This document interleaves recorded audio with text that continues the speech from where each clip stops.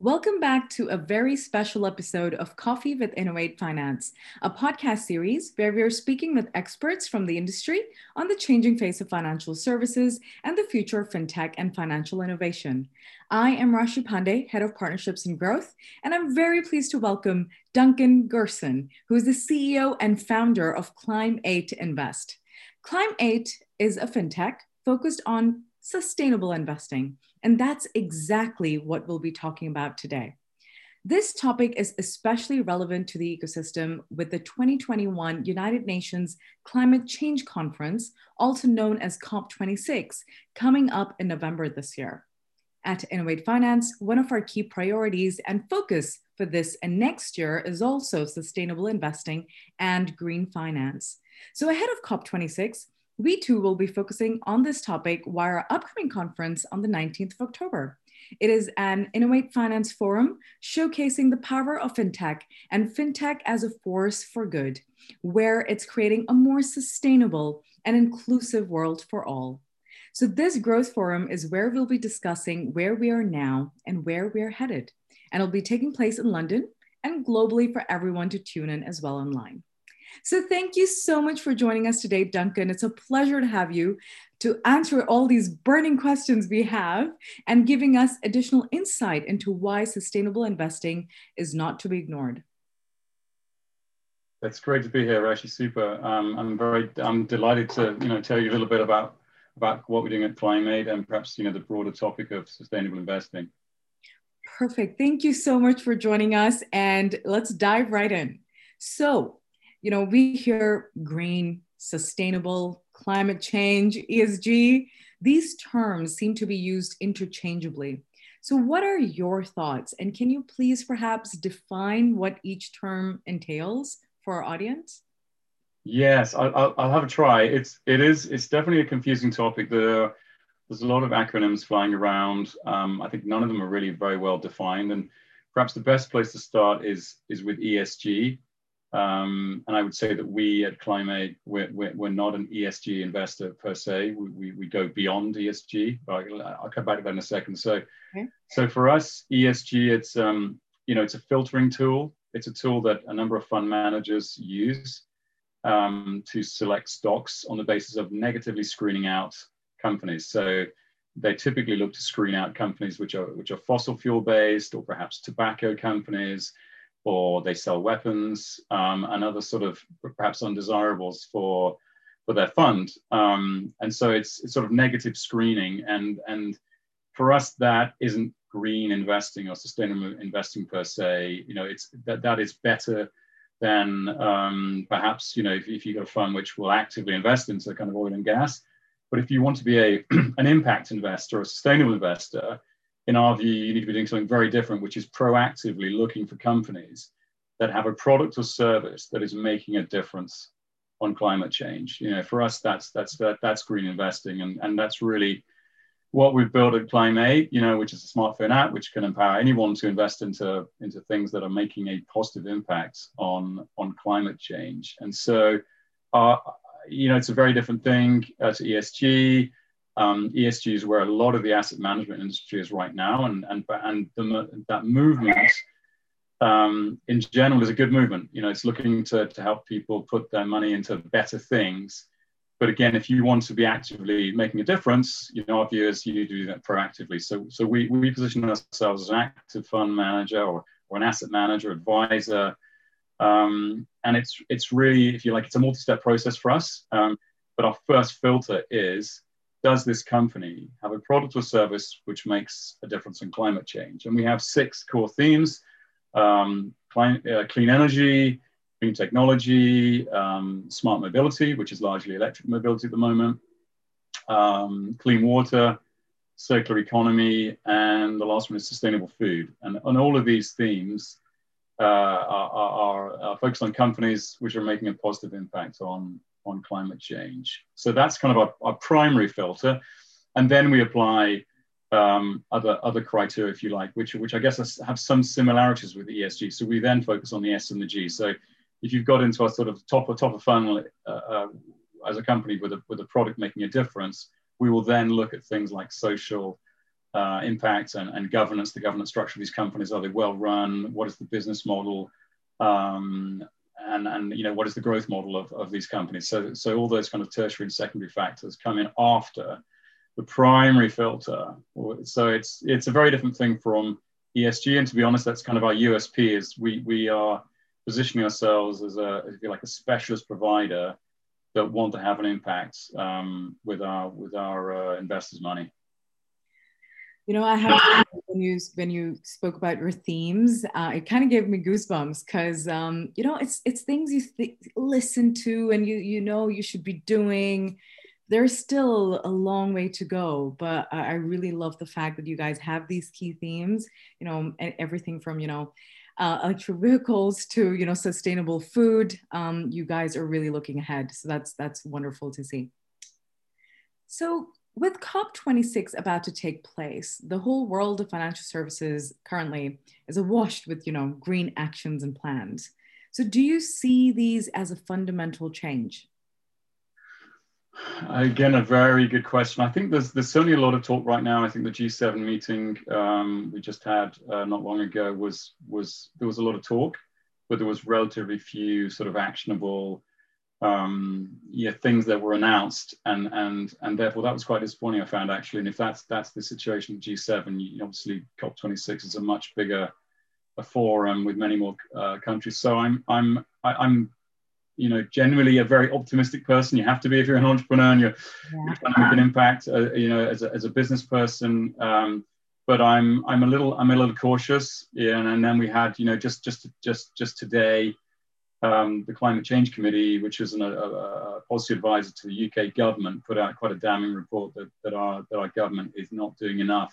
It's making a lot of noises, but this policy unit has suggested that there are a number of repeated failures from the UK government on putting in place tangible actions, and there's a policy vacuum, and they use quite strong language, and so that is a bit discouraging when we have such a massive problem facing us. So in general, I'm optimistic. I think there's a sort of a groundswell of opinion from people. I mean, I think COVID has been a real a positive thing in terms of climate change. It's obviously been very dramatic and a horrible event period for lots of people around the world. But in terms of, I think, moving the zeitgeist on and thinking about the impact of climate change, which will be a much, much bigger negative event on the planet and people than COVID, I think it has been helpful. I think people have begun to think much more about how they live, eating less meat, cycling more, flying less. We've obviously been constrained in our homes, and I think just much more thoughtful about the kind of lives we want to lead, in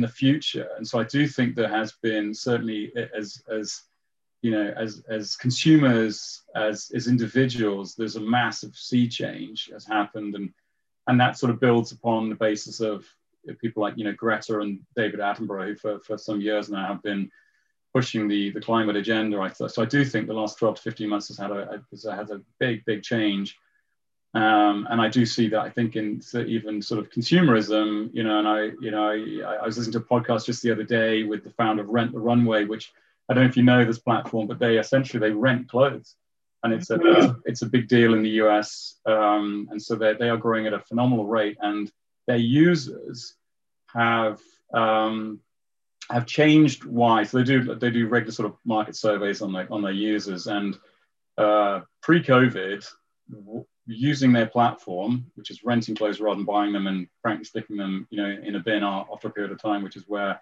a lot of consumers have been with sort of fast fashion.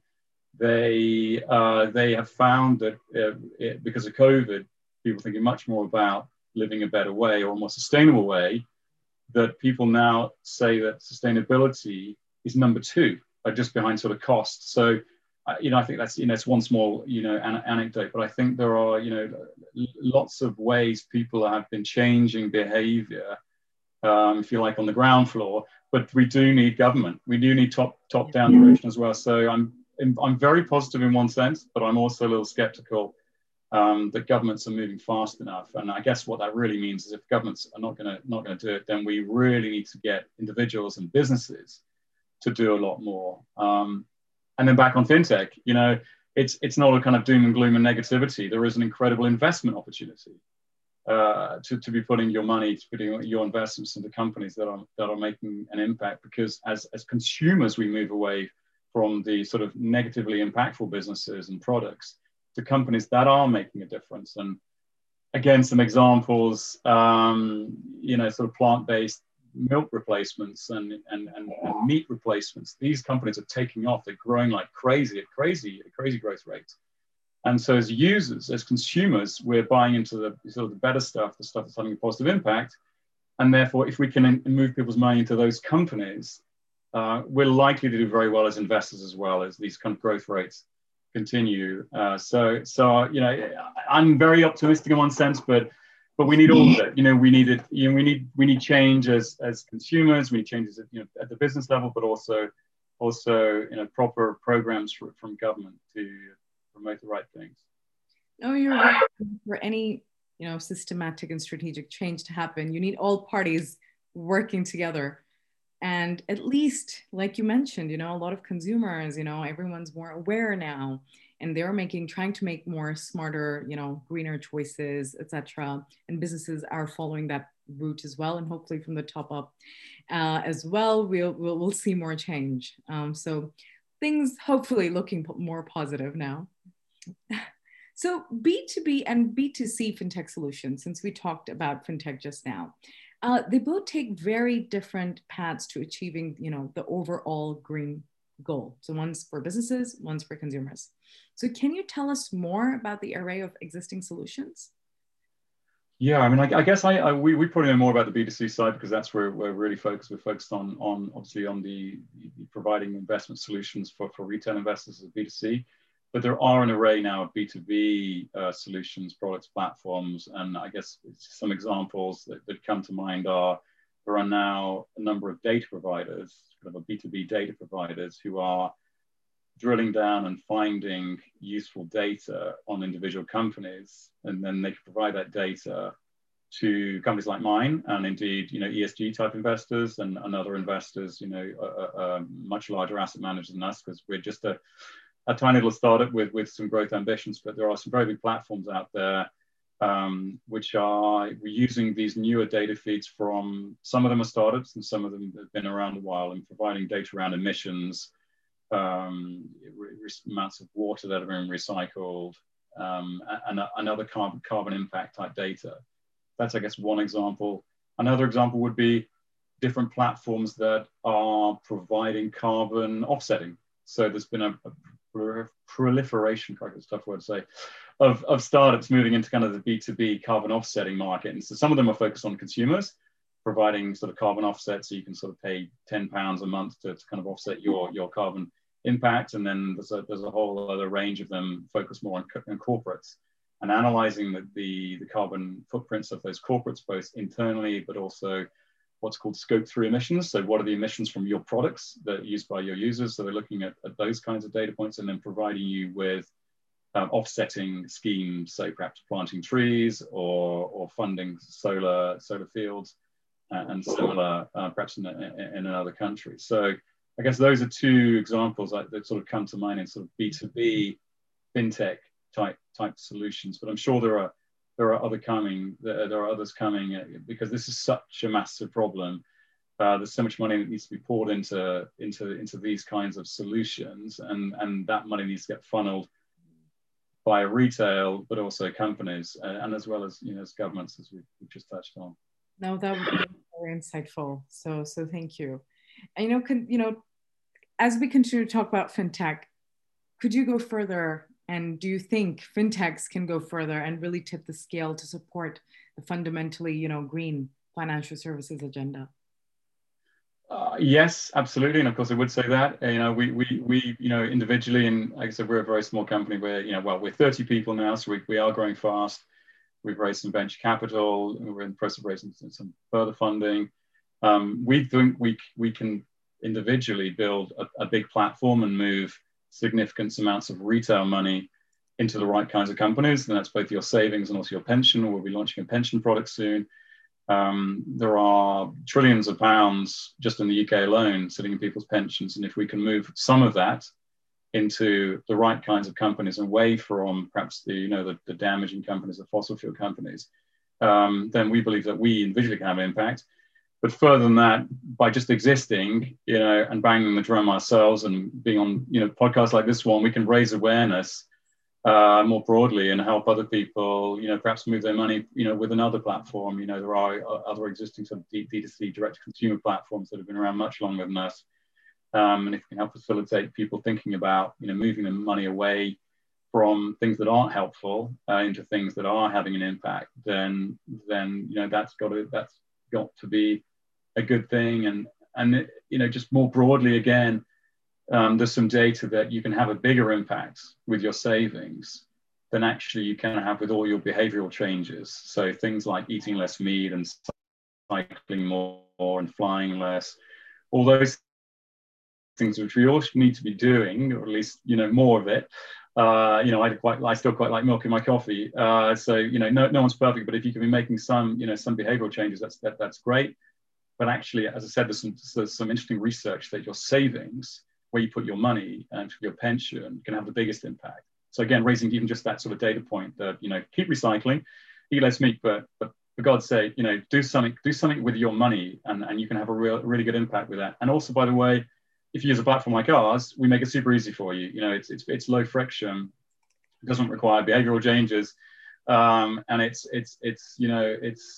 relatively easy setup, and it's just moving money around. So we do believe, because money is sort of relatively low friction, that we can have a big impact as a fintech, and indeed other fintechs can help. I think during one of our UK FinTech Week sessions, I think I did hear somewhere that it is apparently 27 times more effective to change your pension to a sustainable fund than switching to a plant-based diet. So there you go. You did mention that as well. So my goodness. In the absence of a proper taxonomy, what is green and what is brown? What can financial services and the various actors do then? Yeah, it's just really an excellent question, really very topical right now. I mean, the UK government and the European Union are looking at taxonomy to give some level of grading to different kinds of companies. It's not written in stone yet. There's still ongoing discussions. And I think, more broadly, we need those different taxonomies to kind of link up. Otherwise, if you had a taxonomy in Asia, for example, which is very different to what we're doing in Europe, that would probably be less helpful. I think if we can have standardization across these different taxonomies, that's got to be a good thing. For sure, wherever we land with these taxonomies, it's not going to be perfect, but it's a really good thing that we're talking about it, and it's definitely going to be a big step in the right direction compared to ESG, which we touched on earlier, where there is no taxonomy, there is no classification, and right now you've got all the different rating agencies providing different ESG scores for the same company, which is completely bonkers. So one ratings agency will give XYZ electric vehicle company unnamed one rating, and then another rating agency will give them a different rating, because one is being rated more on the E than on the S than on the G. So having a more standardized taxonomy has got to be a big step in the right direction, and that is being worked on right now at at the highest level in government and in the European Union. No, thank you. Very good to know, because otherwise it just reduces transparency at this stage, doesn't it? So looking at investors, have you noticed a fundamental shift towards investing in green solutions, especially at climate? Yeah, again, a big yes. I mean, I just reaching for my notes, some data from Morningstar, one of those ratings agencies I just mentioned. They, in the first half, I'll just read this. In the first half of this year, net inflows into ESG funds, which is not perfect, but they're a step in the right direction, was huge. Europe, at the forefront of ESG investing, saw the biggest jump in demand with net purchases of 146 billion, which is remarkable. So there are big amounts of money moving in this direction. This is top of mind for many asset managers, investment banks. Everybody in the financial service sector is looking hard at ESG right now. And I'm just hopeful that this money will get funneled into the right kinds of solutions, rather than perhaps where some of those ESG funds are putting the money, which there was an article in The Economist just a couple of weeks ago. A lot of the ESG funds are actually putting your money either into big tech, which is kind of the best sort of carbon neutral, not having a positive impact. And some are even putting money into fossil fuel funds, into fossil fuel companies, which makes no sense whatsoever. So again, huge amounts of money moving in theory in the right direction, but I think we can be doing a better job, and hopefully our little company can help sort of raise awareness that there is the possibility of being, if you like, more pure play, and putting your money into companies that are having a positive impact. And since you mentioned that there is a lot of money. I'm so sorry, money moving into this category, and fintech has really sprawled into this massive industry now globally, and we do have quite a few umbrellas. Do you think green fintech is a category in itself? We believe so. I think the amounts of capital that need to get moved are vast, and therefore it seems quite likely that this can be a sort of a category all on its own, even though we're sort of in the foothills right now. And it's actually a very broad category. Green sort of environmental investing, it might perhaps sound a little nichey, but actually if you think that carbon has a part to play in every part of our lives, from the moment we wake up in the morning, from how we eat, how we clothe ourselves, how we move around, the homes we live in, there's a carbon impact from everything. And so therefore there are companies that provide us products and services already for all those bits and pieces. And if we can be putting our money into the better companies that are doing a better job with lower carbon impact products and services, then the size of this green quote unquote sector is massive. It's absolutely enormous, and it's quite difficult to sort of put a total addressable market. So TAM sort of in sort of venture capital speak, it's pretty difficult to put a total TAM on it, because it touches on everything we do. In clean energy alone, the numbers that it came out of the UN a few years ago on how we can meet the Paris targets. They talk about investing $2.7 trillion every year into clean energy alone, and that's just one of the verticals, one of the sectors we need to be investing into. So the numbers are huge, and therefore to extrapolate that out, then it seems pretty clear that sort of green fintech is going to be probably quite a large category within a number of categories of how you can invest into more impactful businesses. Yeah, and I agree. I think there's going to be more green fintech and a lot of the subcategories of other fintechs as well, which we're not, maybe so obviously seeing right now. So closing on, Duncan, what should we all look forward to, and what inspires you and just gets you out of bed every morning? Gosh, really good questions. What inspires me? I guess, look, I have kids. That's kind of inspires me, gets me out of bed in the morning. I want to have breakfast with them, and trying to build a better future for them is part of why we're on this mission. We're not going to be around forever, but our kids and our grandkids will, and we'd like to leave a better planet for them, I'd like to think. And so therefore that is a big inspiration for what we're doing. And then the obvious sorts of answers, Greta, as annoying as she might seem to a lot of people, I think it's incredible what she has done. Yes. The awareness she has raised. And then at the other end of the age spectrum, David Attenborough, it's pretty incredible what he has done as well.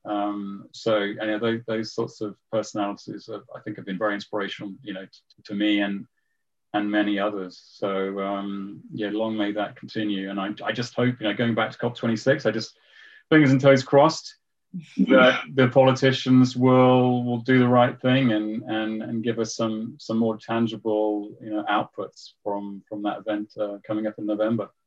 Yeah, there is definitely a lot to look forward to. Lastly, before I let you go, I have to ask this. Absolutely any exciting news you want to share at Climate, or anything we should keep a lookout for? Correct. Yeah, I guess it's a small shout out for what we're doing. I mean, we're in the middle of fundraising. We've just announced raising an investment from Channel 4 Ventures, which people in the UK we'll know what that means, which is very exciting. So we'll be aiming to do some advertising and awareness raising later this year, perhaps around COP26. So that's very exciting news for us, and we are adding to that round. So if there are any investors listening, be delighted to have a conversation. Thank you so much, Duncan. Speaking with us today. More power to you and the team at Climate. May you raise funds, may you grow from strength to strength, and you increase your themes and your vision for leaving a better world for our kids and our grandkids is comes true. Fingers crossed. So here's to seeing more change within the space and an increase in sustainable investing. I have my fingers crossed too. And sorry, I thought you wanted to say something. No, just say thank you, Rashid, for inviting me. It's great. It's great chatting. It's always nice to sort of share sort of the vision and the ambition of what we're doing at Climate, and share a few words and hopefully inspire one or two other people. Yeah, you've definitely inspired me. So definitely, thank you, Duncan. And to, of course, our audience, thank you once again for tuning to our special episode of Coffee with Innovate Finance. Do look out for upcoming episodes and follow us on Twitter and LinkedIn for more events and programs. And if you also want to find out about Climate, and we also look forward to hosting you on October 19th for our forum showcasing, the power of fintech in creating a more sustainable and inclusive world for all. So see you all very soon. And as always, until next time, take very good care of yourselves.